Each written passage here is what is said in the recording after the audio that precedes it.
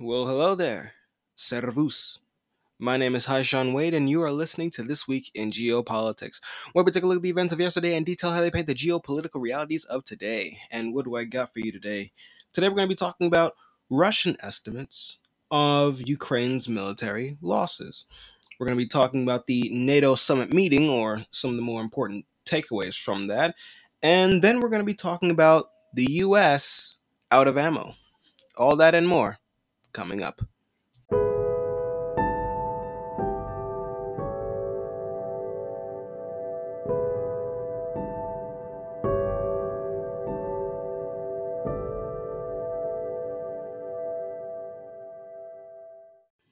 Alrighty, let's get into the rapid fire news. We have India launching the Chandrayaan 3 lunar mission. It's going to land on the moon, it's going to rove around a little bit. It cost them $75 million, and it has a payload of like 3,895 kilograms.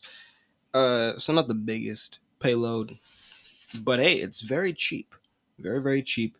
So, just a reminder that space is there and people are trying to get there. China, I know China's been a little more active. They not that long ago they just set up their own little. I was about to say moon base. That would have been headline news, but no, they set up their own space station. So they have that now. And what can you say? Space is the final frontier, and I think that a lot of the sort of resource constraints that we might have here on Earth can be greatly alleviated, if not completely alleviated, by tapping into the vast resources of the final frontier, which is space.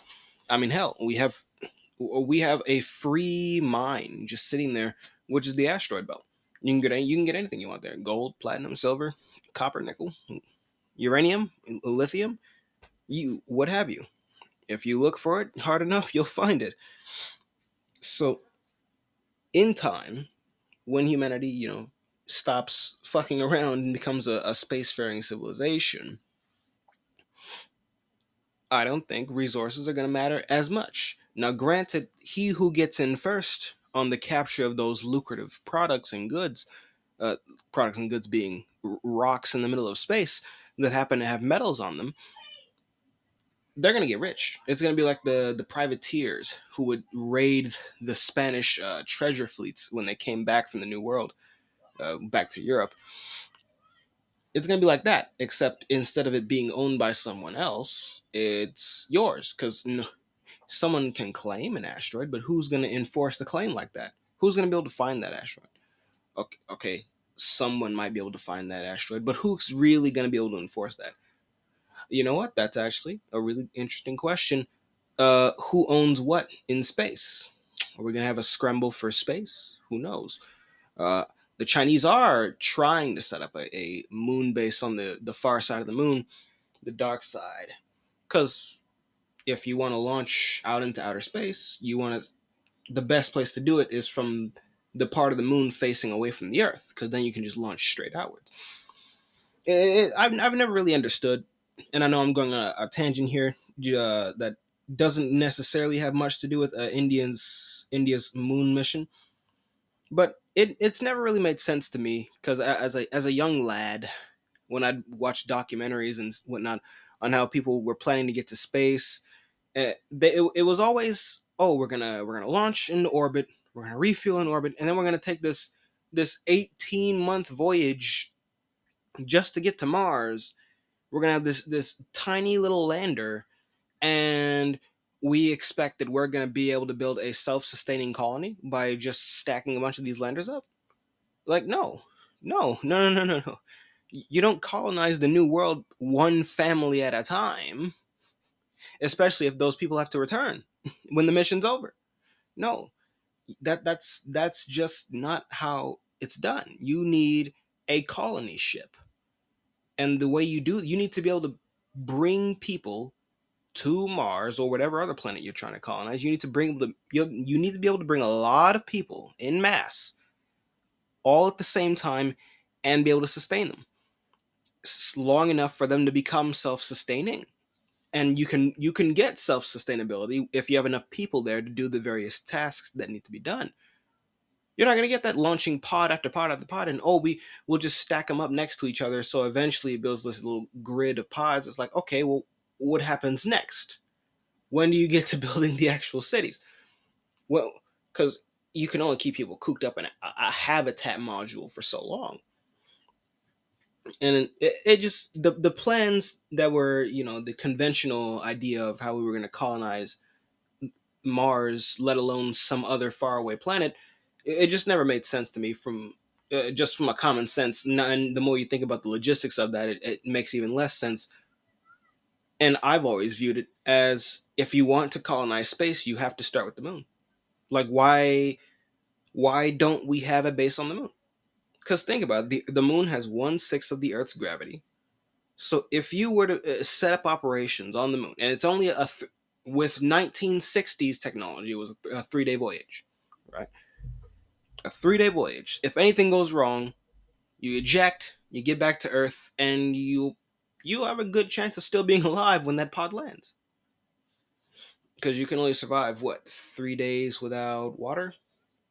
3-day journey. You have a little bit of water with you when you leave. You're good. You can actually survive an emergency retreat from the moon back to Earth.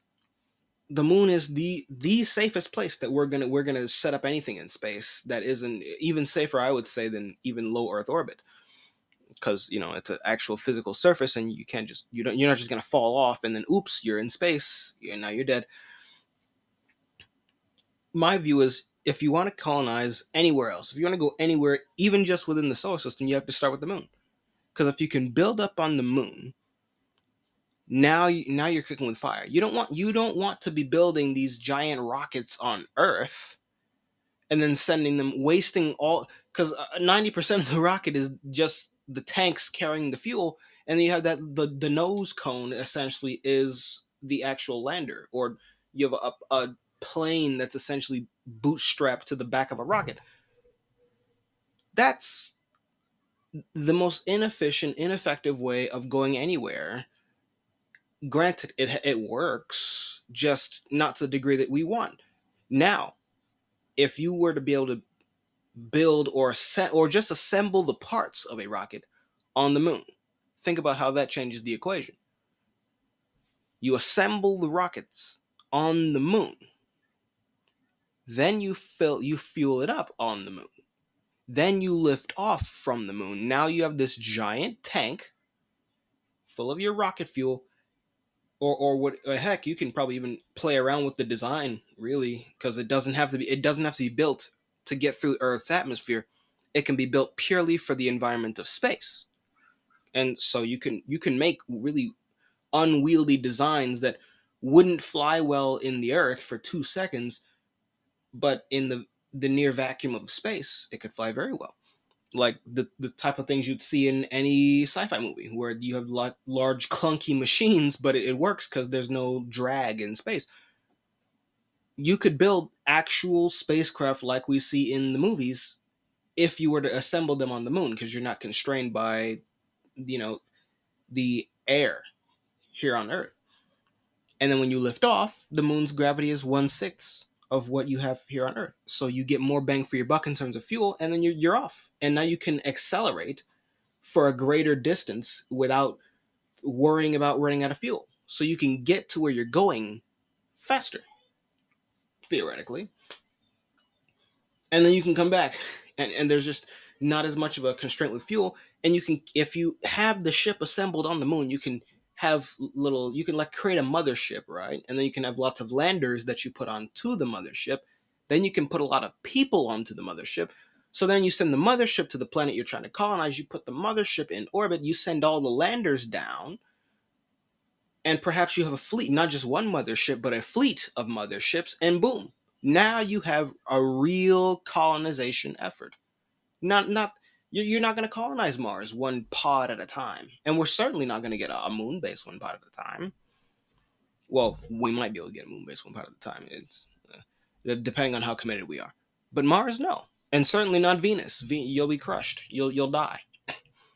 Maybe the moons of Jupiter and Saturn and Uranus and Neptune, but they're far away. And while yes, it'd be really nice to have all that juicy oil on Saturn's moon Titan, we're never going to get there. We're never even going to get to that point if we're still goofing around talking about, oh, we're gonna launch from the Earth and then we're gonna go all these places. That might work with, like, I don't know, zero gravity technology where you can just lift off, like how they do in the movies with barely any fuel, lift off and then you just fly off. When we have that level of technology, okay, now we can contemplate these things. But we're not at that point, so it just doesn't make sense to me. That's my little rant. I've gone rambling off of India making a moon mission, but it is interesting. I do love seeing missions into space, and it's always nice to see the smaller players on the scene take their shot at it. But that's India sending their Chandrayaan 3 lunar mission. We have Biden endorsing a two-state solution to the Israel-Palestine issue. Will anything come of this? Perhaps. But then again, when you introduce the Chinese into these things, and I believe the Chinese are also in favor of a two-state solution. Xi Jinping, I believe, said he was in favor of one as well. But once you start introducing China into the thing, and then you get people losing their minds in the United States, and then real diplomacy gets shot in the foot because China. So we'll see if something cooperative can actually be worked out between the two. Now, make no mistake, that is going to be the definition of stabbing Israel in the back, but uh, I'm not Israeli. I'm not Israeli. Now, if the Chinese are the ones who have to broker the deal by themselves, well, shoot. Well, I guess that they had just had to do it by themselves. But at some point, the Israel-Palestine issue has to be resolved. You can't just leave it there. You can just leave it there, especially if you're going to be backing one side or the other. If you're going to be backing Israel, okay, well, all of it belongs to Israel. Fuck Palestine. If you're going to back the Palestinians, okay, all of it belongs to Palestine. Fuck Israel. Because what you can't do is have two countries where one country cuts through the other. So the other country, Palestine, is split into two separate parts, and then Israel gets to be a contiguous nation. No country can function that way. So you need two contiguous countries where there's no one whose border just cuts through the other one. You just two complete entities where everyone lives, where they need to live. Everyone has their sovereignty. Done deal, right? Now, he said he's in favor of two-state solution. We'll see if he is a part of the solution on this issue, or if, due to political pressure, the anti-China sentiment is strong. If due to political pressure he backs out and decides to be a part of the problem, which is trying to maintain the status quo because China. We can't let China do anything. So we'll see. Russia has deployed its new missile corvette, the Sikilon, to the Black Sea, which is a warship capable of firing Russia's Zircon hypersonic missiles. So this is essentially, I've compared the introduction of hypersonic missiles on multiple occasions to the advent of explosive shells. And now here it is being used on a ship. And I don't believe this is the first time a ship has carried a hypersonic missile. But, since it's in the news and it's the big thing, we'll just treat it like it is and talk about it. Because hypersonics are unstoppable. They're unstoppable. You can only theoretically stop one if you have one, and nobody in NATO has one. So there's a problem instantaneously. So, in effect, with this one ship, the Russians now have more offensive capability than vast swaths of the US Navy, especially if it can target any one of those ships.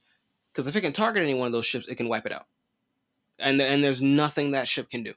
Because if our ships fire cruise missiles at this ship, this ship's air defense or whatever air defense systems from surrounding ships can perhaps fight off a good number of those missiles, right? Conventional warfare meeting conventional defense. But if it fires that hypersonic missile, there is literally nothing any ship in our Navy can do about that. They actually just have to sit there and take the L and die. And then we watch as the whole thing goes down. Now imagine our carrier battle groups going up against say a small squadron of these ships, these Cyclone ships carrying these hypersonic missiles. That battle's going to be over in a number of minutes. No one's going to see each other, right? Because the missiles are going to be fired from beyond the vision of the carrier battle group, and the airplanes and the missiles of the carrier battle group, they're going to be fired from beyond the visible range of the cruisers, or these corvettes, excuse me. Our missiles might take down one or few, our planes might go in, take a few pot shots, but those missiles, those hypersonic missiles, will tear through our shit. And one good hit is going to take down a carrier, a giant super carrier with structural integrity damage. At that point, the size of the carrier will start to work against it if it gets hit in the wrong place. Because it's so big and so heavy, carrying so many planes, it's going to be displacing a lot of water. So if you have a hole in the hull, all that weight pushing you down into the water is going to enable more water to get in. And now you have a problem. A single shot, if it doesn't wipe out the whole damn ship, to be completely frank with you, because you see what these missiles can do to they can turn a port into a dry dock. We saw that early on in the war with Ukraine, when they just took out a Ukrainian naval base with a single missile. What do you think happens if that same missile hits one of these big ass carriers, these giant targets floating on the sea? It's a wrap. We might not actually even be able to see the remains of our own ship. It would just be over, lights out. So this is a game changer. And the reason I liken hypersonics to the explosive shells, because if you remember during the Crimean War, for those of you who are history savvy, you remember that the Russians used explosive shells, which was something that wasn't popular yet amongst navies.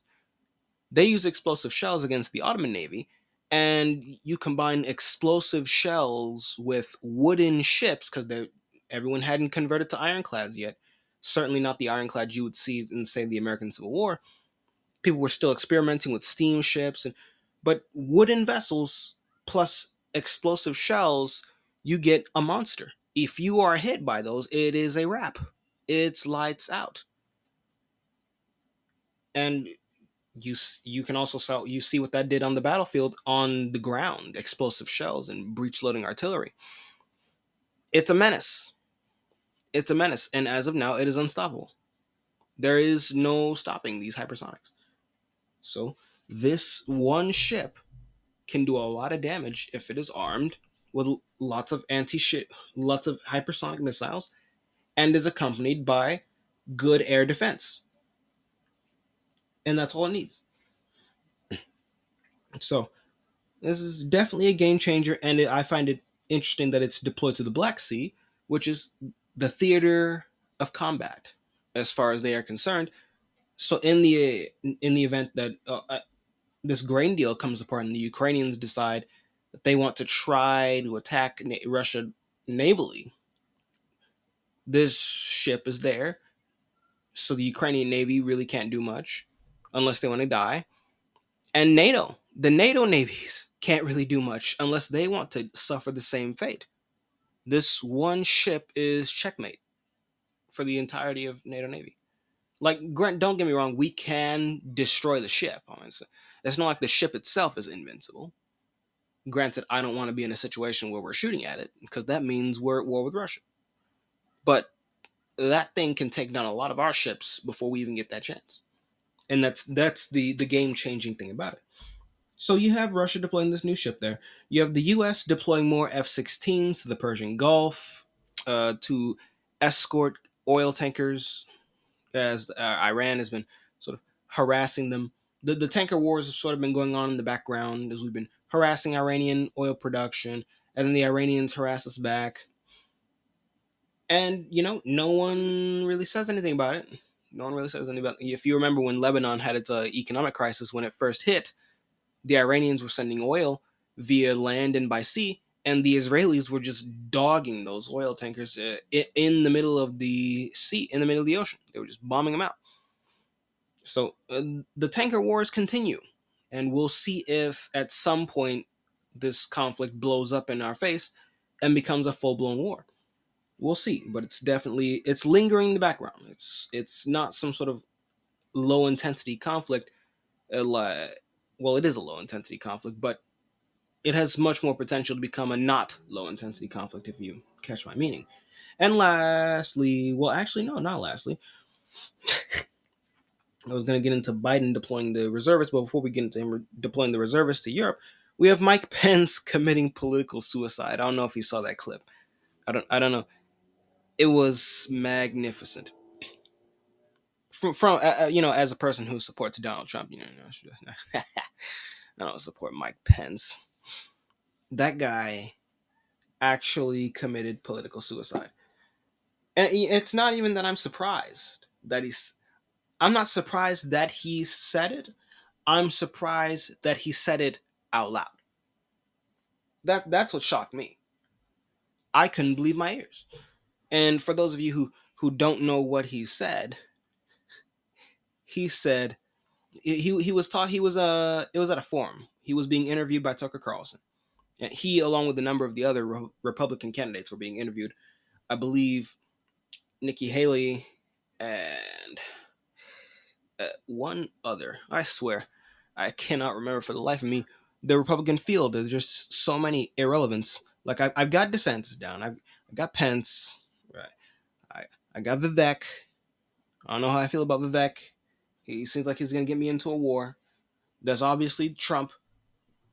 There's Chris Christie. There we go. Nikki Haley, Chris Christie. There we go. And there was another one, a couple others. No, the case. Yeah, but oh, and Larry Elder's running, isn't he? Oh, but Tucker Carlson interviews out of three, or was it five? Dang, uh, I'm just all over the place now. My mind is everywhere now. But he was interviewing a number of Republican candidates, and when he gets around to Mike Pence, they have this conversation. They get to the point where they start talking about foreign policy, start talking about Ukraine. And Pence goes on a tangent about how we said that we would give them these tanks. We weren't giving them the tanks fast enough. We said that we'd give them to him by January. He said that if he was president, he's going to give them the tanks. He's going to try to shore up things over there. And then Tucker interludes, and he says, "No, hold on now. Everything has gotten worse in America over the past few years.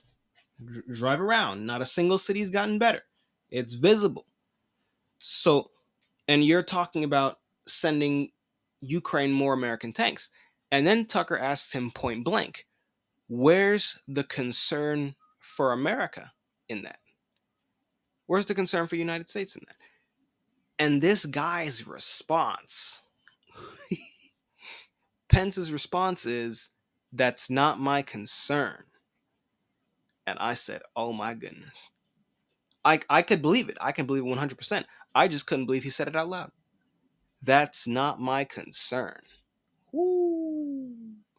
Tell us how you really feel. It, it says a lot. And at that point, I was sort of reassured in my mind of what the true political division in the United States is. It's not left versus right. It's the American nation or versus the American empire. Now, I myself am a staunch nationalist, but people who are not necessarily nationalists, but just like the United States and don't really care to be involved everywhere around the world, that's the American nation. People who are pro-America, the nation, versus the people who wants to be the leader of the free world, with the parent of democracy, the crusader for democracy. We have to be involved everywhere, all the time. The kinds of people who want us to be giving away hundreds of billions of dollars to Ukraine, who think that that's a good idea to be doing because Russia. Yeah, that's people who are pro-empire. It's the American nation versus the American empire. And Biden choosing to send 3,000 reservists, that's the last thing I'm going to talk about here before we get into the meat of the episode. Biden deploys 3,000 reservists to Europe as a part of Operation Atlantic Resolve, which is an operation that started in 2014 following the Russian annexation of Crimea. And this is meant for us to be rotating U.S. Army reservists in and out of Europe for training and optics purposes of demonstrating our commitment to Europe. Now, why exactly we need to be committed to an entity that is not the United States is beyond me. And again, there is the dividing line: America, the nation, versus the American empire. We need to be committed to Europe. That's the empire. Because Europe ain't America. Taking care of Europe is not a particularly a priority, certainly among Americans. So why are we doing it? Why is our government prioritizing this? Because they are imperialist. And their priority is the preservation of the American empire, our influence around the world, all these things that do not matter, our prestige. How does it? How and you remember back when Afghanistan fell back into the hands of the Taliban, and the immediate thing that came out of that, all the analysts were like, what does this say to our allies? Not what does this say to the Americans who fought and died for 20 years. Well, not what does this say to American families who sacrificed, who lost somebody in this war, or who now has to take care of somebody who got their leg blown off in this retarded war that we fought for 20 years for nothing, for literally no reason at all. They That wasn't even on the topic. That wasn't even on the agenda. It wasn't about America. It was about, what does this say to our other allies like Taiwan and NATO? What does this say to them? And that was a dead giveaway to me that they really do have completely different priorities, and we really do need the America First agenda, because otherwise these people will just let us bleed and die in faraway places so they can have maintain prestige amongst other countries. The prestige is more important than American lives, and that's unacceptable and that is an unacceptable position for any American politician to have. But that's the position that our current ruling class has. That being involved is more important than your life. So Biden has deployed 3,000 reservists to Europe as a part of this Operation Atlantic Resolve. Now, granted, it has been going on since 2014. This is not necessarily something new, but the fact that it has popped up in the news as a news story at all does indicate to me that there is a growing unwillingness on the part of Americans toward going to war. A very growing unwillingness that gets stronger by the day. People will sit there and say, I stand with Ukraine all day long, and they will simp for Ukraine on every platform you can find them on. But at the end of the day, no one's actually trying to fight this war. No one is actually going to go over there in uniform and fight for Ukraine. The people who were willing to do that, they left back in February and March of last year, and a lot of them have come back. A lot of them have come back, and we'll talk briefly about that when we get into the meat of this episode. But America is not pro-war. And you would never believe that looking at the actions of the American government. The American government is overtly pro-war because it wants to maintain its influence, which is being challenged literally everywhere right now. And because they value their influence more than more than they value the lives of their own citizens, you get war, lots in war. But considering that the public's priority is to stay out of the war and to stay out of wars in general, while the politicos prioritize commitment to Europe and a number of other places, but for right now it's Europe, at some point, and I feel it's not in the too distant future here, at some point these two diametrically opposed sets of priorities will clash. They have to. They just can't coexist perpetually. And it'll be very interesting to see how the imperialists respond when they lose, because they're not winning that conflict. They won for 75 years. I'll give them that. They had a good run. A terrible run in my view, but they had a good run. But their time is up. And it's time for America First to become the ruling order of the day. But that's the not so rapid fire news. And we'll get into the meat of this episode in just a moment. Alrighty, let's get into the meat of this episode. So we have, as our first story, we have Russian estimates on the status of Ukraine's military losses. Well, the status of Ukraine's military, but we're primarily focusing today on the losses, because that is, I believe, really the more relevant part of this, although the condition of the army is also an important factor. But as far as we've seen, the Ukrainians are still willing to fight. So the condition of the army isn't necessarily a topic of priority, because we know the Russians are just going to blast them apart no matter what they do. We know that the Ukrainians are losing equipment at unbelievable rates, and I believe the loss of equipment is the more important story, because if you're losing equipment, essentially you're losing your ability to fight in the first place. You can't just send masses of infantry up against a well-armed foe like the Russians, who have this ridiculous superiority of artillery and in quantity of artillery. It's insane. But Russia, Russia says now that 12,000 foreign mercenaries over the course of this year and a half that the war in Ukraine's been going on. Russia says that about 12,000 foreign mercenaries have served in Ukraine's armed forces from around 90 countries.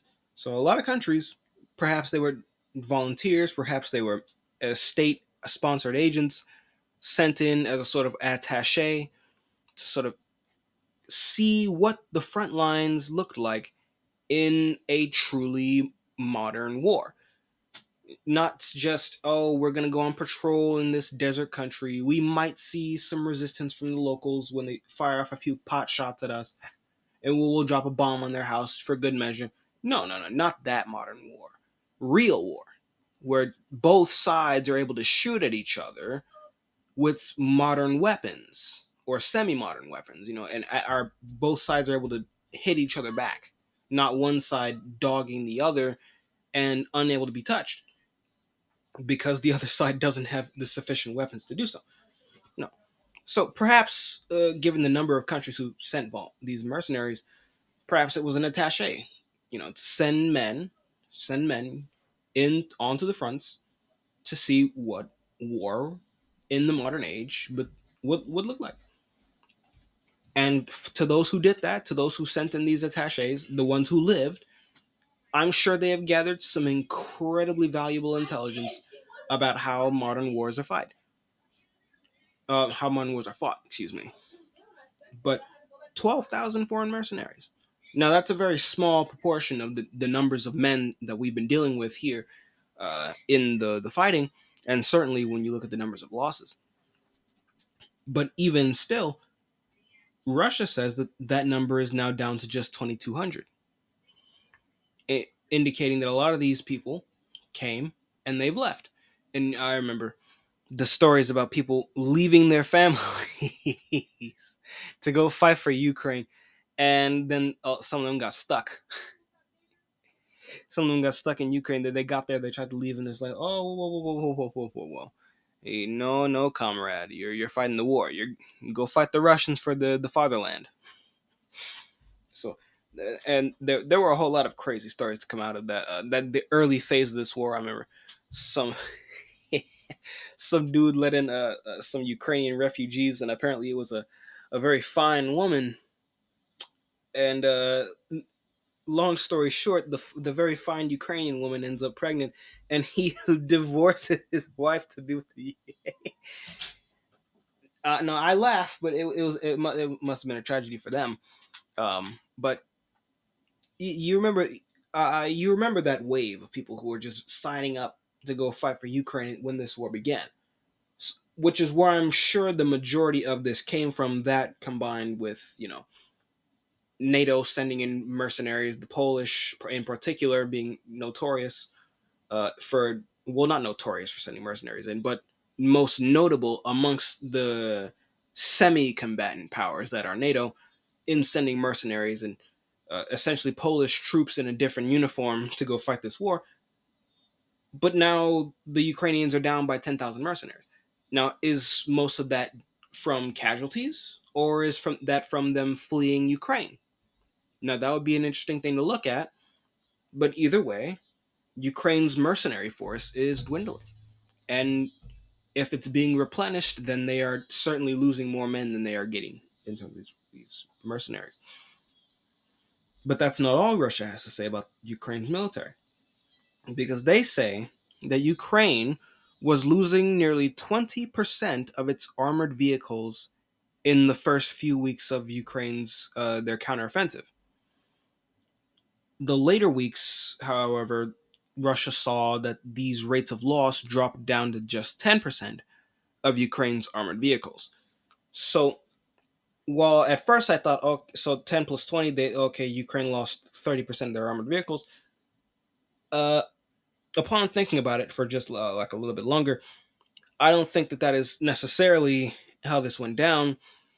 And I don't really, I think it's actually, still close to like 20%. And hear me out on this.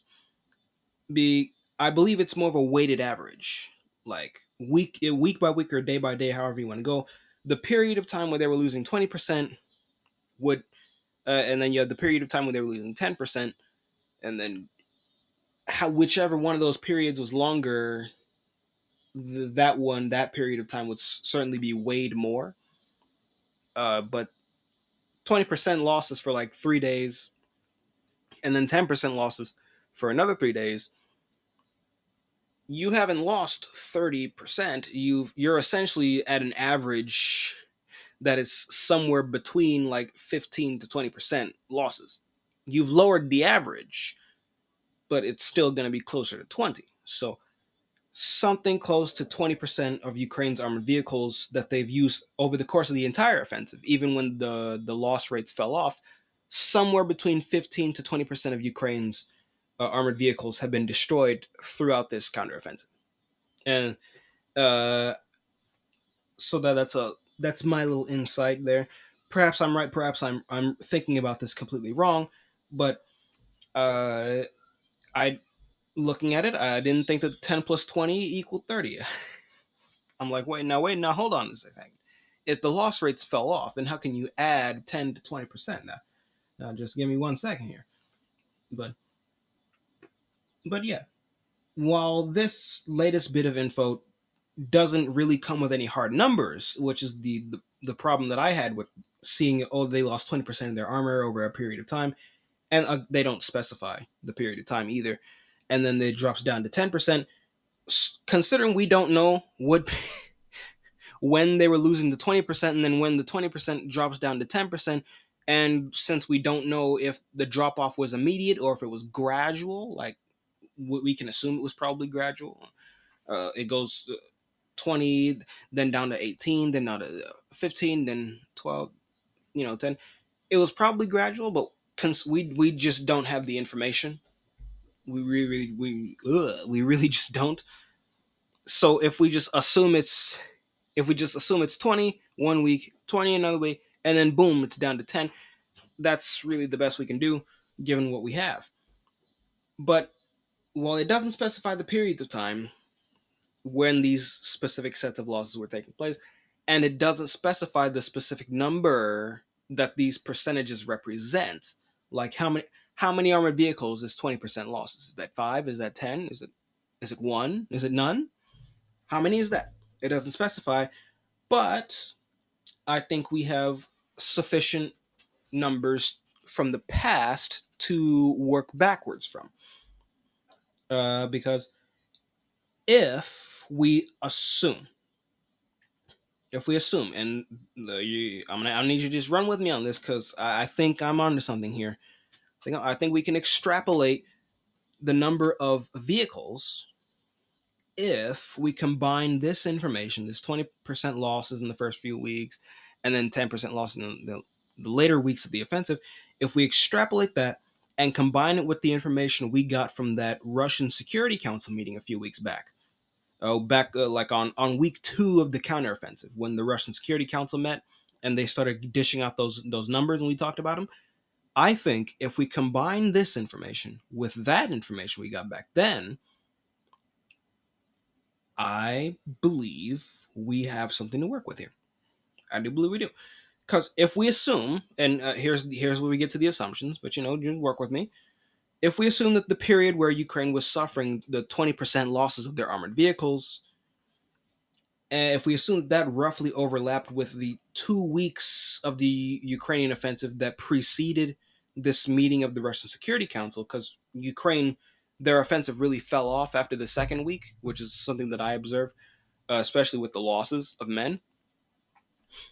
if we assume that the 20% losses overlapped with that 2 week period when the offensive first began, and then it was 10% from every week on after that, then we have something to work with here. We have something to work with here. So that would essentially mean that the 600 Ukrainian armored vehicles that the Security Council had essentially agreed were destroyed or damaged, 600 armored vehicles, after the second week of the offensive essentially concluded, 600 Ukrainian armored vehicles would represent this 20% rate of loss spread out over a 2 week period of time. So that means, so to simplify, that's the 20% losses over 2 weeks equals 300, no, not 300, equals 600 armored vehicles destroyed. So if we shorten that down to 1 week, still with 20% losses, then that means 20% losses over 1 week was 300 armored vehicles destroyed. So then you break that down further, you get an average of 42 armored vehicles lost a day. If we assume that these two bits of information overlap with one another, which we can, or we can just be completely wrong, but it's I'm all over the numbers. I like the numbers. It really paints a solid picture, especially when we're given such vague information. But that's bad, to say the least. But that's with 20% losses, which means with 20% losses, they're losing 40 to 43 armored vehicles a day. That's terrible, especially when you consider how much we were hyping up giving them 31 Abrams tanks. Now, these aren't tanks being destroyed; these are armored vehicles. But just to give you an idea of the quantities of these vehicles we were hyping up as, oh, this is a big deal, and they're losing 42 to 43 a day in the first 2 weeks of the offensive.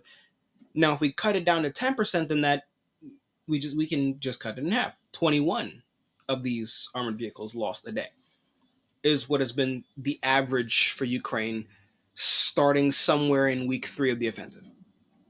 Still losing around 21 armored vehicles a day as a sort of average, and we'll say it's a weekly average. So some days it's a lot lower, and then some days it's back up to like 30 for some, a weekly average. But needless to say, no matter how you slice that, that's still terrible. That's bad, especially considering that Ukraine is not making these armored vehicles. They're either coming out of warehouses from the Soviet era, or they're being imported from NATO. Neither of those is an unlimited supply because you're not producing anything. Ukraine is going to run out of armored vehicles. At some point, they're just going to run out. There's not going to be anything left for them to have. And when I say run out, perhaps they won't have zero, but if they have like 20 Bradleys left when this is over, who in their right mind is going to say that is an operational force of armored vehicles? No one.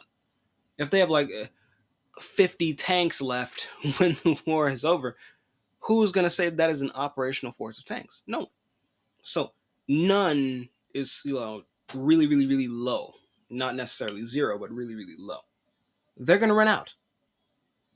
At these rates of loss, they are going to run out. By the time this, shoot.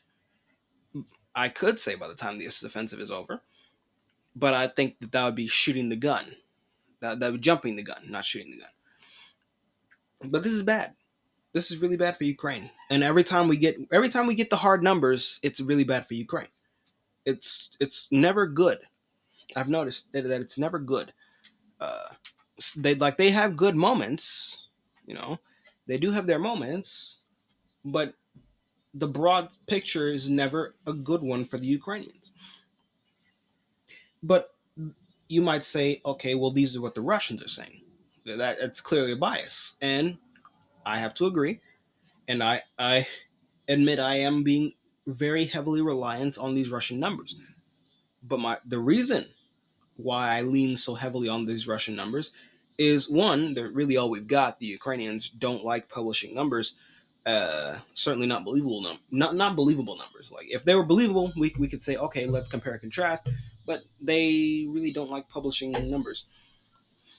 The Russians do, and surprisingly. So, one, I lean on the Russian numbers because they're really all we've got, unless you want to believe what the Pentagon is saying, where the Russians have lost three, four, 500,000 men. They've lost 200,000 since the Battle of Bakhmut alone. And it's like, okay, uh, we can listen to the Lloyd Austin, John Kirby, and who was the third guy? Was it Blinken? Was it Blinken? Tell me it was Blinken, so I can rag on him again. When all three of them at different points. No, it was Milley, Austin, Milley, and I think it was Kirby. I think we'll have to give Blinken the pass on this one. Austin, Milley, and John Kirby, all saying Russia has lost strategically, militarily, and economically. The war is over, except it continues, and they gain ground every day. Yeah. We could trust them. We could go with their numbers, or we could see that they don't know what they're talking about and look elsewhere for the truth. So one, I go off the Russian numbers because they're all we've got, and two, the way in which the Russians get that info is by intercepting Ukrainian communications, or at least that's what they said when that Russian Security Council meeting was held. Because when they all gave out their estimates for Ukrainian losses, and they were putting it at 13 to 15,000 after week two of the offensive, they said that they got that info by intercepting Ukrainian communications. So whenever like a Ukrainian platoon or a squad or a division would report their losses, they would send that to their headquarters. And if you can collect enough of those comms over the course of a period of time, you can get a pretty good picture of how much Ukraine has lost within a certain time frame. Time frame. And that's what the Russians claim they've done, which implies a pretty wide ranging penetration of Ukrainian communications. But if that is true, and again, that's the if that is true, then the numbers that the Russians are giving us are not just Russian numbers, they are the Ukrainian numbers. Because they're taken from the Ukrainians telling their commanders how much they've lost. So, if true, these are actually Ukraine's numbers that Ukraine just doesn't want to tell us that they've lost. So that's why I lean so heavily on what the Russians are giving us. That and the Russians have have established a very interesting habit throughout this war of telling us the truth. It's very interesting to compare and contrast them with our own government, who claims that the Russians are the liars. It's been jarring at first, but now I'm just happy to have them because it gives me factual things to talk about on the podcast. I appreciate trustworthy news wherever I can get it. I just never thought I'd get it from the Russian government.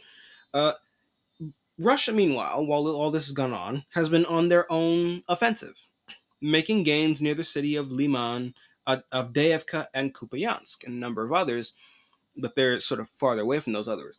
And Avdiivka is nearing an encirclement. Now, whether they choose to go for the full encirclement or if they go for the cauldron approach like they did with Bakhmut remains to be seen. I will leave the battlefield tactics to the Russian military. I'm not even going to predict that. I'm just not going to do it. I've learned my lesson.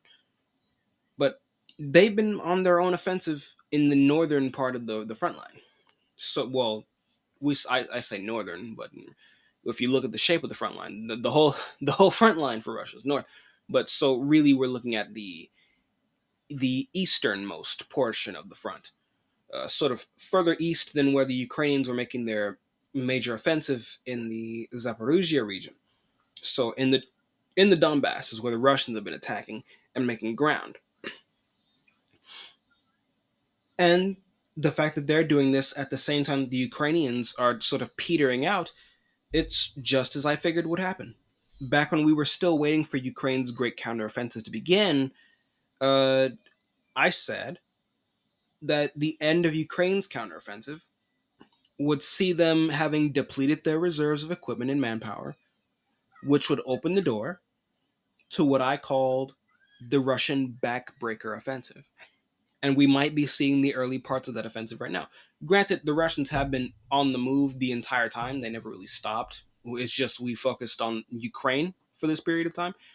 But it seems that the Russians are going to start picking up the pace, especially when you consider how content they've been with static warfare this entire time, just sitting back behind their lines and beating the Ukrainians mercilessly with their savage amounts of artillery.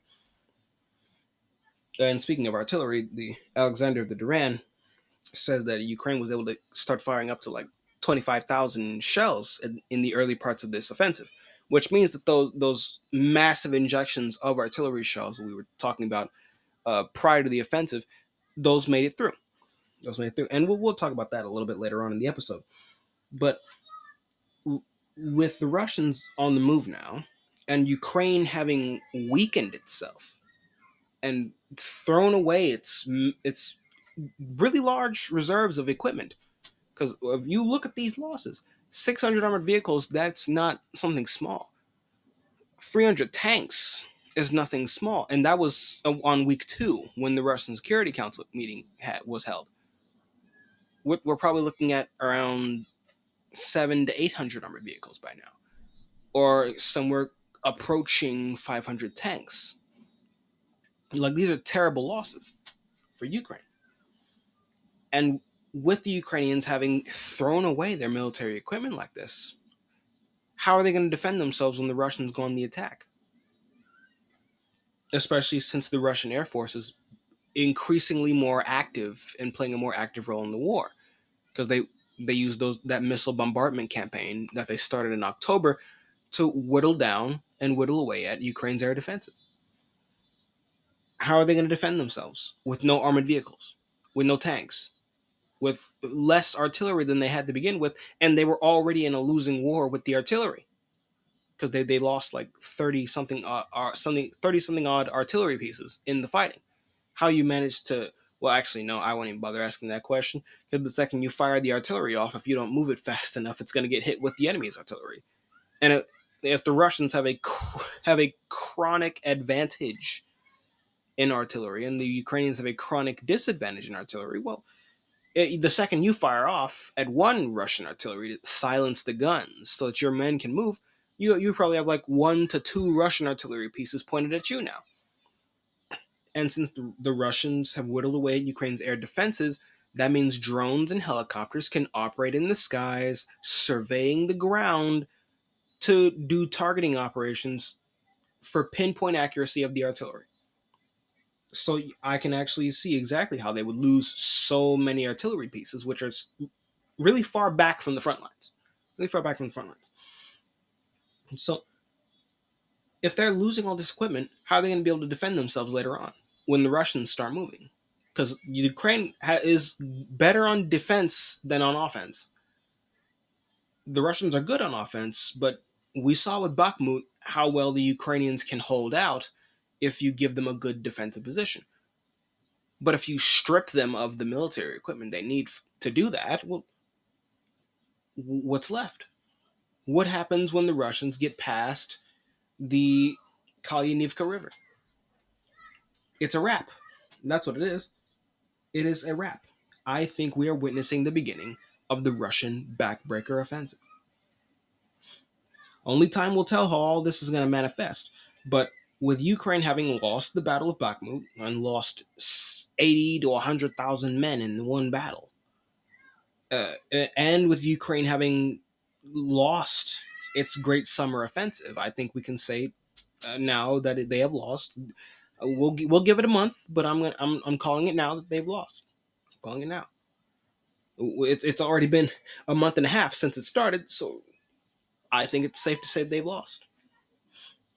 And they lost these 2 battles while suffering terrible losses of men, nearly 100,000 in Bakhmut alone, 100,000 casualties in Bakhmut alone, nearly half dead. And all this equipment that they've lost in this counteroffensive. Hundreds of tanks, hundreds of armored vehicles, dozens of artillery pieces. How do you don't come back from that?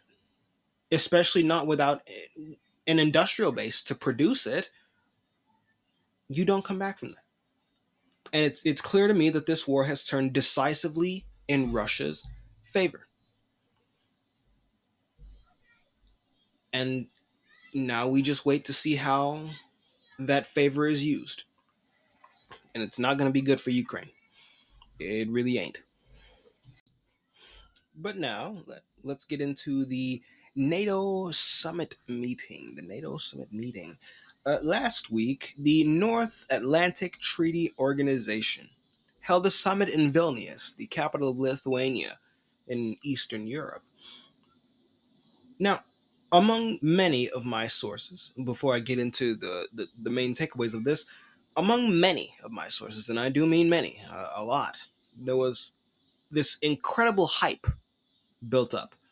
uh, this summit was treated as the deadline by which Ukraine had to show some results in exchange for all the weapons and money that NATO, but really the United States, but NATO had given them.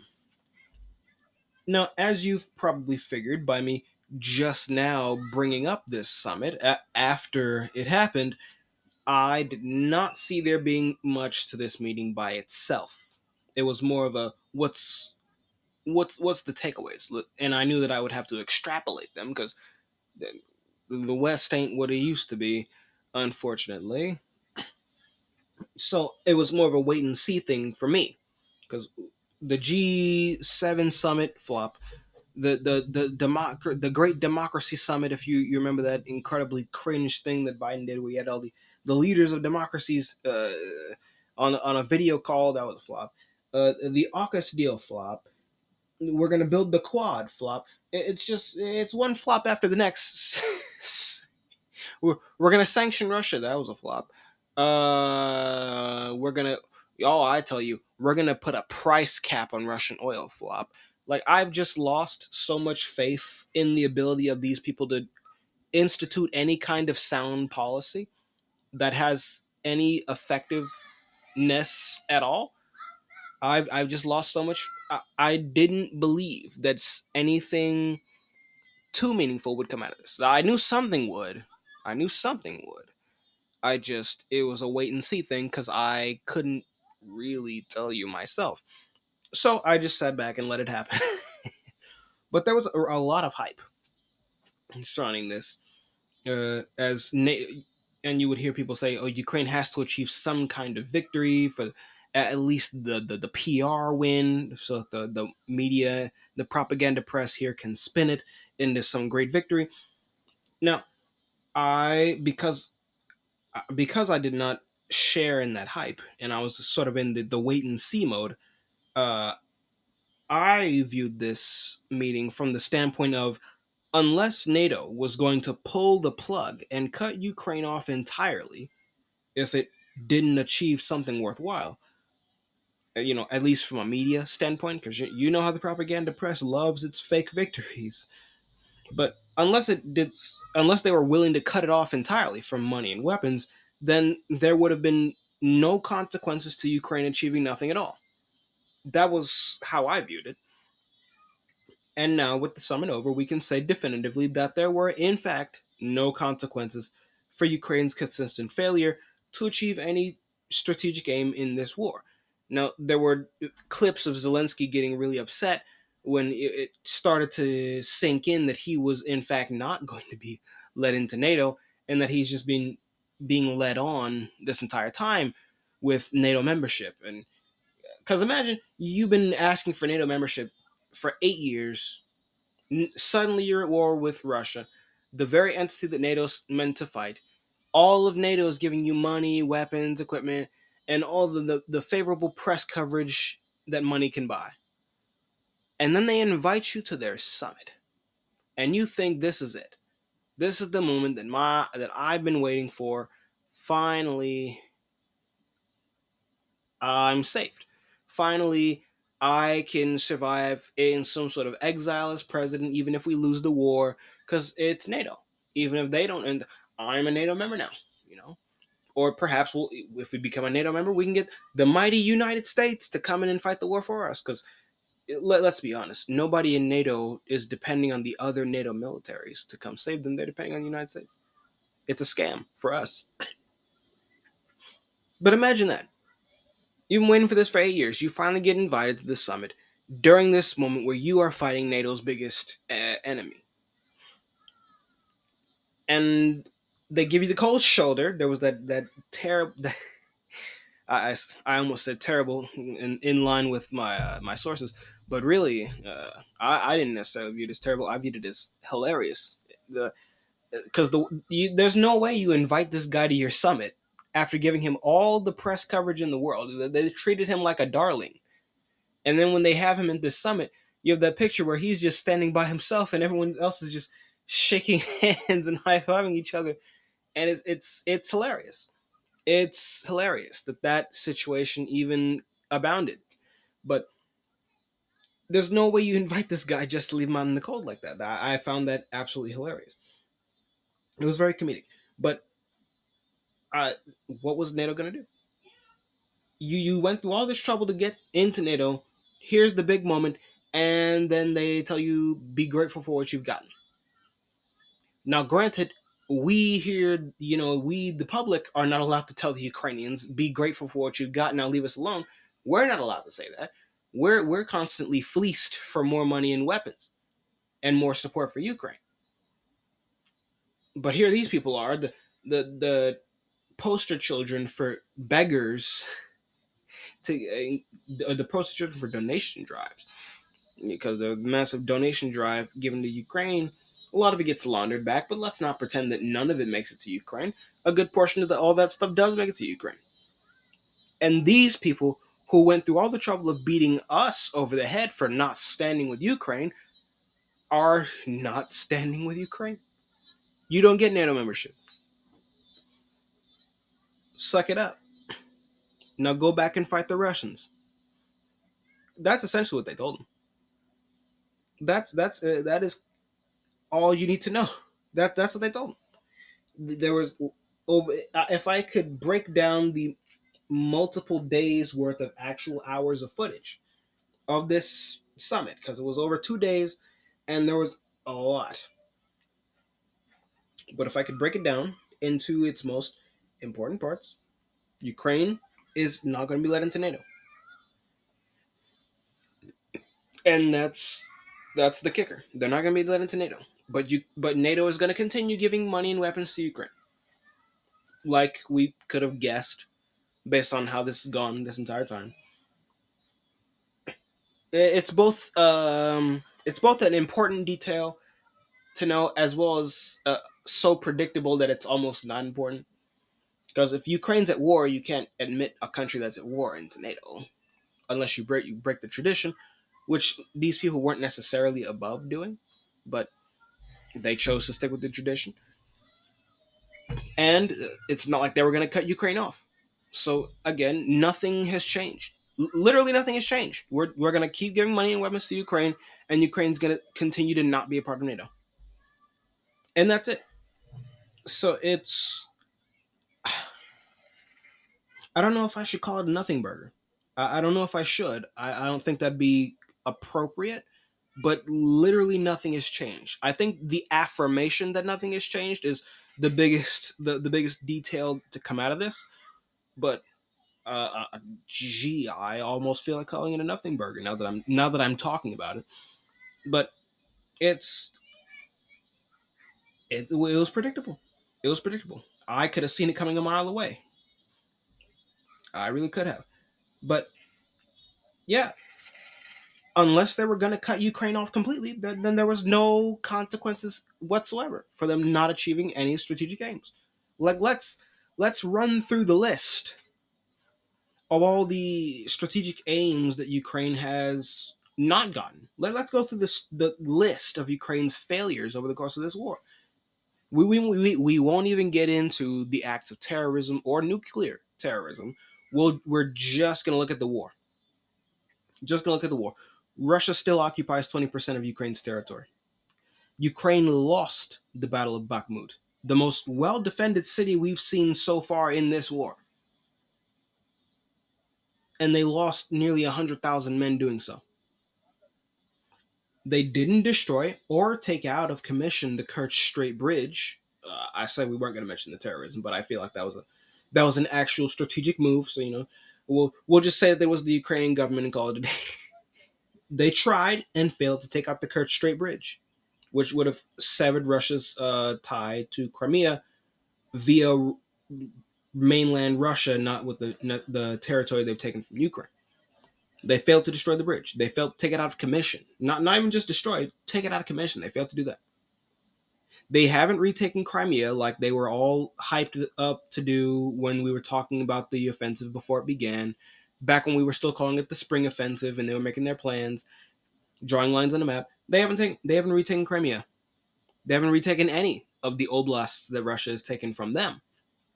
Ukraine is in danger of not even having a foothold in the Donbass anymore. We talked about how Russians have been pushing them out of the Donbass, even as the Ukrainians were attacking with this counteroffensive. They've barely bled the Russians over the course of the entire war. Barely bled them. BBC puts Russian losses at around 24,000. Normal fatalities, and those are just counting deaths. Normal fatalities in war, the Russians say, are 25%. So 24,000 is in line with that 24% fatality rate.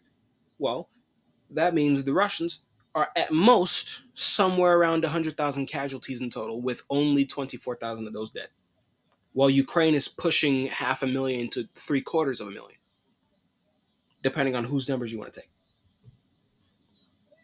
They haven't bled the Russians. They objectively just have not.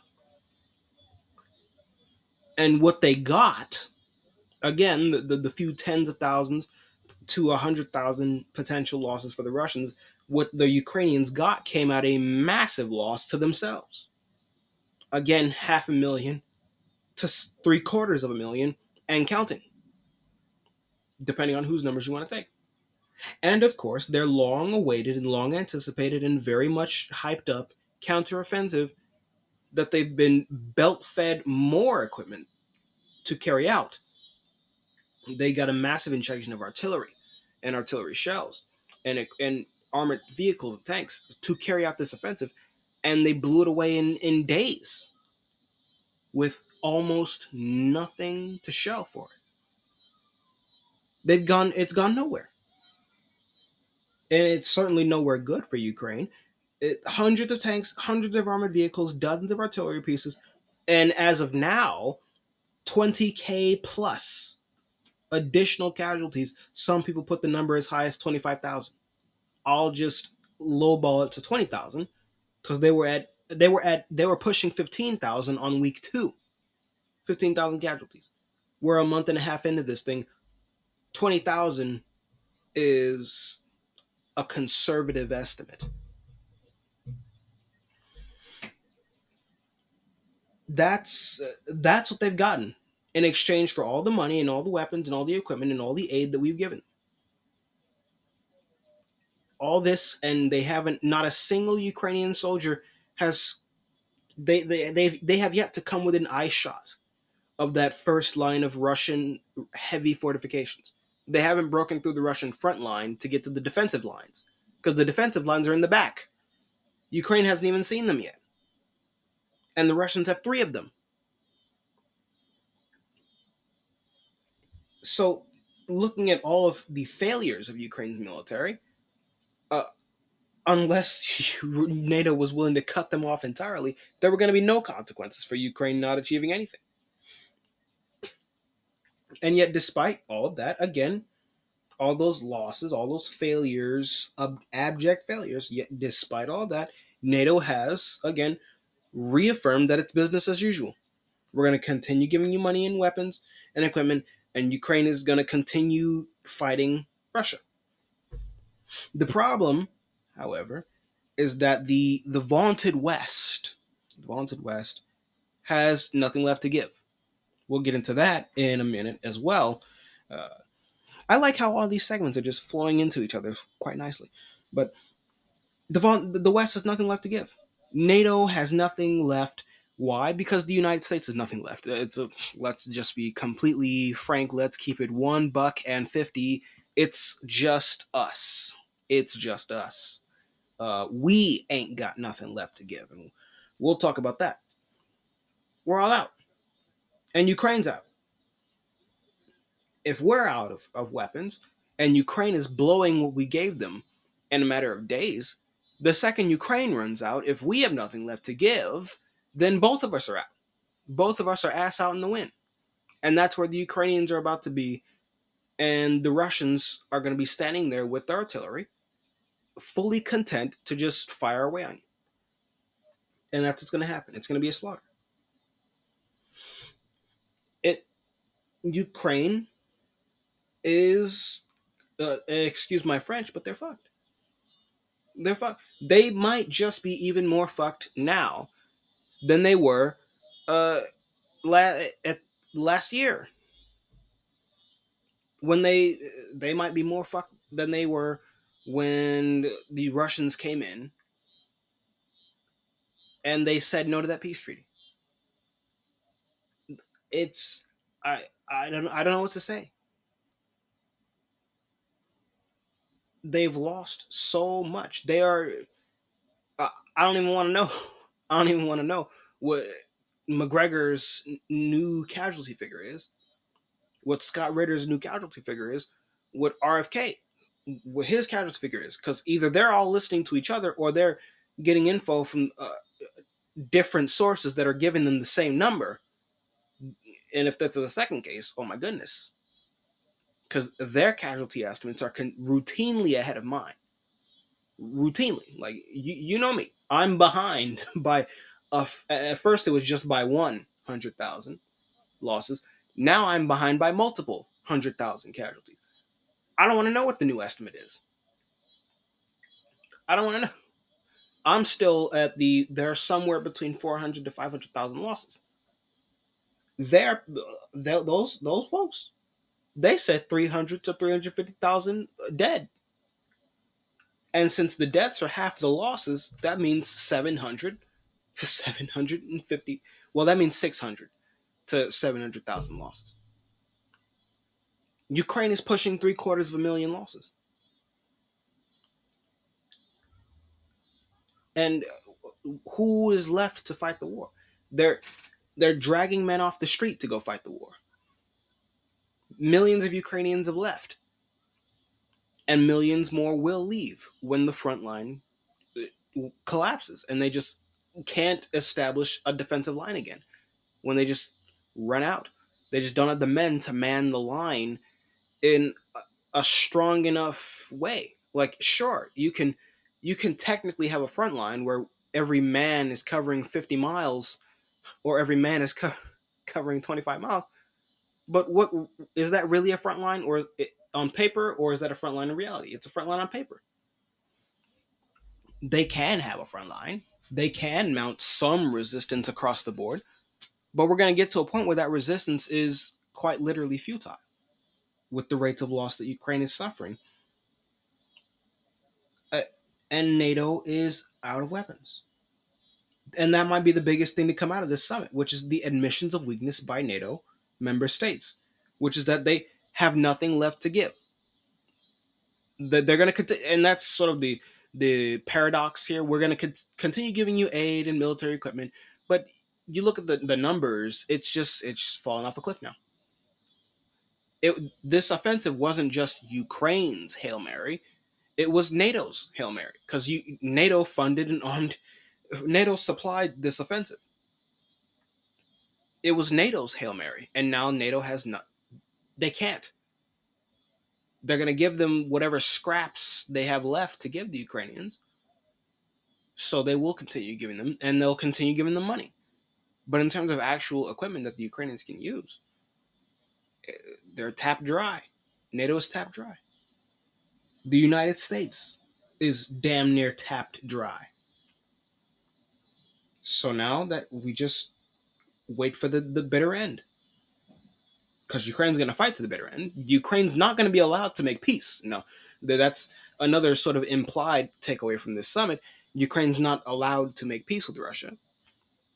So what's happened with this summit, and I think that this might actually definitively be the biggest takeaway from the NATO summit, is that Ukraine On top of not being given NATO membership, on top of not being given a pathway to NATO membership, Ukraine is expected to continue fighting Russia, which means that the biggest thing to come out of this summit is that we have not guaranteed the security of Ukraine.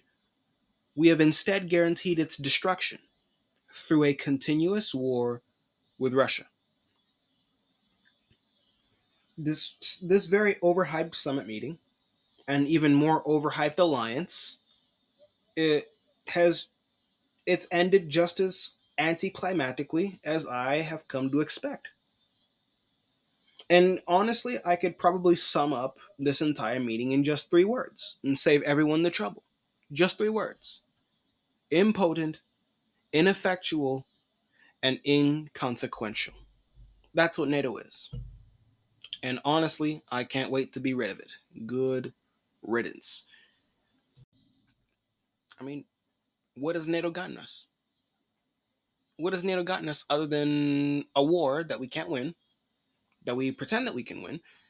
And by pretending that we can win it, and pretending that we can fight the Russians, and that we can use Ukraine to destroy Russia and dismantle Russia, break it up into a million different pieces, and have our another unipolar moment where we can then turn our sights onto China and then do the same to China, and then we'll be the undisputed superpower for the rest of eternity. If Yeah, I guess saying that out loud makes it even crazier than it sounds in my head when I think about how crazy these people are for believing this nonsense. But what has NATO gotten us other than trouble? It's gotten us nothing. And when we look at this war in Ukraine in particular, the trouble it's gotten us is that we've run out of weapons. We are out. We're all out. No, there's nothing left for sale. Granted, we weren't selling anything to begin with, unfortunately. Now every piece of equipment that has to be replaced with either the same thing or something new has to be replaced on the taxpayer's dime, because nobody had the foresight, nobody had the nobody nobody had enough scruples to say, maybe we should make the Ukrainians pay for the equipment that we're giving them so that we can afford the replacements without fleecing the American population for even more money. But no, that wasn't on the agenda. And now, here we are. We're out. There's nothing left to give. There's nothing left to give. Like I say a few, it's really a few days ago, but I almost said a few weeks ago, when it came out that we were giving cluster munitions to Ukraine, which is a literal war crime because they're indiscriminate bombs. A lot of them are duds, so they end up sitting there and going off when someone touches them. And it's usually civilians who suffer the most from the use of cluster munitions, not the militaries. We're providing Ukraine with cluster munitions now. As if depleted uranium wasn't bad enough, we're supplying them with cluster munitions now. As if using our military intelligence for literal state-backed terrorism, I thought we were at war with terrorism. I thought we were fighting a war, the war on terror. But here we are with Ukraine supporting Nazis, terrorists, nuclear terrorists. It just never ends. The insanity just never ends. It really doesn't. And not only are we backing Nazis, who are terrorists, nuclear terrorists, who we're also backing them by committing war crimes of giving them depleted uranium shells and cluster bombs. It just never ends. But get this, the reason we're giving them these cluster bombs, which perhaps is even worse, it's even worse to know the reason. But I'll get here's the reason. Because Biden, in a CNN interview, he admits that the U.S. is low on 155 millimeter artillery shells. He admits that in the interview, and in a passing comment when he was walking by a reporter who asked him why he was giving cluster bombs to Ukraine. He said, we're low on artillery. We're getting low. And he says the reason for us supplying Ukraine with cluster munitions, uh, and he accuses Russia of using cluster bombs first, which is a complete non-argument. Why are you, the supposed leader of the free world, committing a war crime? Oh, it's because we're running low on 155 millimeter artillery shells. Knowing the reason why we're doing it somehow makes it worse. How does it make it worse? Because we've hit rock bottom and we're still going. That's the first thing to notice. We're low on artillery shells, so we're gonna start giving them cluster bombs as if that was better. We ran low on artillery shells, so our only option in the eyes of these people is to just commit a war crime and give them cluster bombs. Oh, okay. That's your plan. That's your strategy. So that's the first thing that makes it worse. But the second part about knowing the reason why makes the decision even worse is because think about what that means. We ran out of artillery shells, and instead of saying, "Look, we have nothing left to give Ukraine. It's time to end this. We're gonna stop. We're gonna." We didn't stop. We ran out of artillery shells, and then these people decide that they would rather give them cluster bombs than to stop giving them weapons when they've run out. They literally ran out of our weapons. These are our weapons. These are our artillery shells. What they blew through giving all of it to Ukraine, they spent it all on nothing just for them to still lose the war. They gave away our weapons that are supposed to be used by our military for our nation's defense in the event that our nation has to fight a war. They gave all of that away, and it still wasn't enough for them. Now they want to give away some other piece of our stockpile of weapons. And they're going to commit a war crime in the process. That's like me emptying out your bank account, emptying out your checking account, right? And after I spent all of your money, I then went and started emptying out your savings account and your retirement account and your 401 and your investing account and your 401k. That's the equivalent of what they've chosen to do here. Oh no, we've emptied out your bank your savings account, so now we have to access your social security and use the money there. No, stop. Leave it alone. Leave it the fuck alone. It's not yours. This isn't what you're supposed to be doing with that. But they would rather do that than to simply say it's time to stop. They would rather commit a war crime than to say, all right, it's time to talk with the Russians. And Scott Ritter brings it up on numerous occasions. What happens after the war? What happens after the war? Because there's still going to be a Russia on the other side of this. How are you going to interact with Russia after the war if you're all in on Russia's destruction? These let's pretend that climate change is a key issue that everyone needs to be working together on. How are you going to work with the Russians on climate change if you were 2 seconds ago all in on the destruction of the Russian state and the murder of the Russian people by way of literal Nazis in Ukraine, weaponizing Russia's neighbor against it? And you funded and armed those people to the bitter end, and the Russians had to march all the way to Lviv to put it down. How do you speak to them after that? You don't. You can't. What's there to say?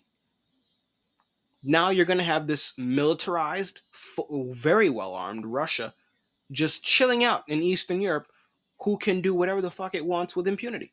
You can't stop that. You gave away all your weapons to Ukraine. And a lot of it's already ended up in Russian hands. And a lot more of it's going to end up in Russian hands when the war is over. It's going to be just like Afghanistan, where you see the rows upon rows upon rows of equipment left behind, captured by the very people that that equipment was supposed to be fighting. We're out. We're all out. And this is the result of deindustrialization. We can't produce artillery shells anymore. And when I say that, I don't mean that we're producing zero. I mean that we're producing not even a day's worth of artillery. I mentioned earlier on that Alexander of the Duran, he noted that there was a brief yet very substantial increase in Ukraine's artillery fire, their rate of fire when the offensive began. This, of course, following the necessary injection of artillery shells, which was provided largely by the United States. Ukraine was able to, for a few weeks, get their fire rate up to the 20 to 25,000 shells a day range, which is a massive increase from what they were at down in the depths in March when that leaked Pentagon document came out. And we saw they had 10,000 rounds barely in stock, and they were firing 1,000 a day. I think that was the worst moment in Ukraine's war effort. They got a massive injection of shells and artillery for this offensive, and for the opening days, they were able to pump it up to 20 to 25,000. They were able to be competitive with the Russians, or well, competitive with what the Russians had last summer, because the Russians have been at a consistent 20 to 40,000 throughout the course of this war. And of course, they bumped it up to the 40 to 50,000 range when the Ukrainians began their offensive, which is part of the reason why it's gone nowhere. The Russians just have them outgunned chronically. There's nothing Ukraine can do about it. And because their supply of shells is so limited and so finite, and the Russians are actually producing shells, the Russians can afford this. The Ukrainians can't. And Alexander, even having noted that very large increase, he believes that the Ukrainian fire rate has now, as of now, fallen back down to the 6 to 9,000 shells a day range. So essentially, it's fallen back to what it was around the beginning of this year, January, February. Obviously, not March. Ooh, not March. Uh, that's not good. That is a massive fall off. That's a fall off worse than when Ukraine took its first nosedive in terms of its fire rate. That's a terrible fall off to go from 20 to 25,000 shells a day to less than 10,000 a day. We saw this fall off over the course of March, or at the very least, the information leaked out to us, or in a way that it looked like they were just losing their fire rate week by week, and down eventually came down to 1,000 a day. They might end up back down at 1,000 a day at this rate, with nothing to show for it.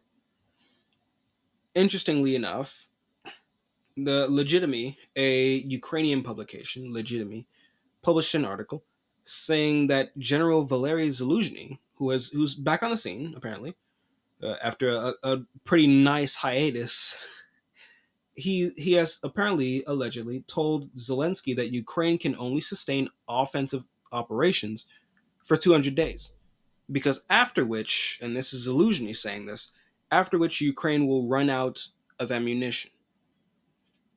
And if Ukraine is, if their fire rate of artillery is on par with what Alexander is putting up here, and that fall off is there and continues,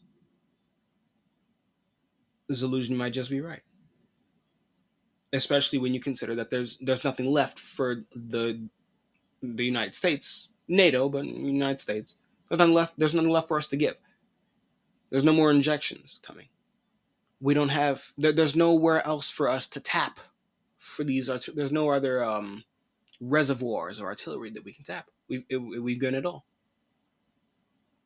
There's nothing left.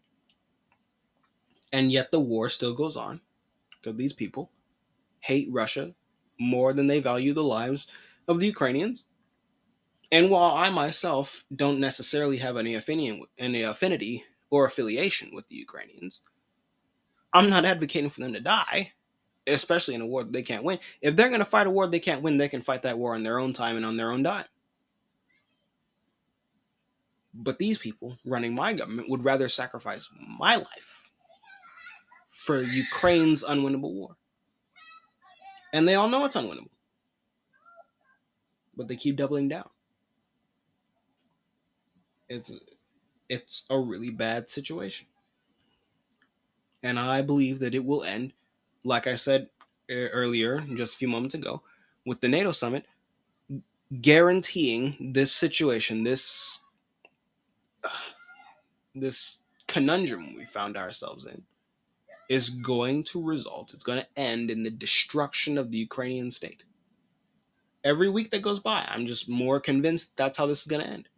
If Ukraine is not allowed to make peace because NATO just doesn't want peace, they want war, they want to destroy Russia, but they can't get it, and they're too immature to admit that they are not going to be able to get what they want, and they would rather just continue fighting Russia, then that means that the only way this ends is through essentially a complete Russian occupation of Ukraine. We'll see exactly how Ukraine gets partitioned, but I don't see a situation where Ukraine gets to keep even half of its landmass. Now, perhaps they will. I just see circumstance forcing Russia to go for the gold. To go for the gold. It's because what else do they have? What else do they have if Ukraine's not going to negotiate, NATO doesn't want to negotiate, they turned down the peace treaty, you saw those treaties, those draft treaties the Russians showed off, with the Ukrainians having initialed it, and then Ukraine turns their back on it. Ukraine turned their back on Minsk 2, they turned their back on Minsk 1, they turned their back on the grain deal, on the, oh my goodness, I'm tripping over my words. They used the ports, the safe harbor, to smuggle weapons into Ukraine to fight Russia. They weren't supposed to do that. The Ukrainians just can't honor a treaty to save their life. At least that's the Russian perspective. And if the Ukrainians can't be trusted to honor a treaty, and nobody in NATO is willing to force them to honor the treaty, well, then the obvious solution is that there just can't be a Ukraine to begin with. And if there is going to be a Ukraine, it's going to be a very, very small state in Europe that physically cannot harm Russia in whatever way, shape, and form. That's how I see this ending. Ukraine's ability to fight is falling off of a cliff because of these ridiculous losses that they are suffering. And we enabled this with all the weapons and money and ammunition and aid that we've given them under the rather false assumption that we were being humanitarian with all this aid. We were helping Ukraine. Well, let's say it. A lot of people believe that. But the functional result of that is that we prolonged a war that didn't need to happen to begin with, and that didn't need to last as long as it did. Because not only could we have forced the Ukrainians to honor their end of the deal with Minsk 2 and ended this before it began, not only could we have not deliberately sabotaged the peace that was being worked out, that was almost worked out between Russia and Ukraine back in March and April of 2022, when a month after the war began, we sabotaged that peace. And by giving them, just handing out weapons and money like candy, not only have we guaranteed the destruction of Ukraine, but now we've guaranteed that we are broke as a joke because we're all out and there's nothing left to give. There is no more face to save. There's going to be only humiliation. And I'm not entirely sure that I trust the response of the people in charge to that humiliation. They really don't like being embarrassed, but they're about to get embarrassed by the Russians winning completely. I believe a victory that is going to be so complete, Russia will be unchallenged in Europe for the rest of this century, or something close to that. And we are going to be sitting here with no artillery talking about how we're going to defend Taiwan from China. It's it's a very interesting, dangerous, and peculiar situation we find ourselves in, and we can only hope that it doesn't go south. We can only hope. But that, my lovely, lovely listeners, is all I have for you today. I do hope you've enjoyed today's broadcast on my geopolitical podcast. The world is changing. The U.S. is out of ammo.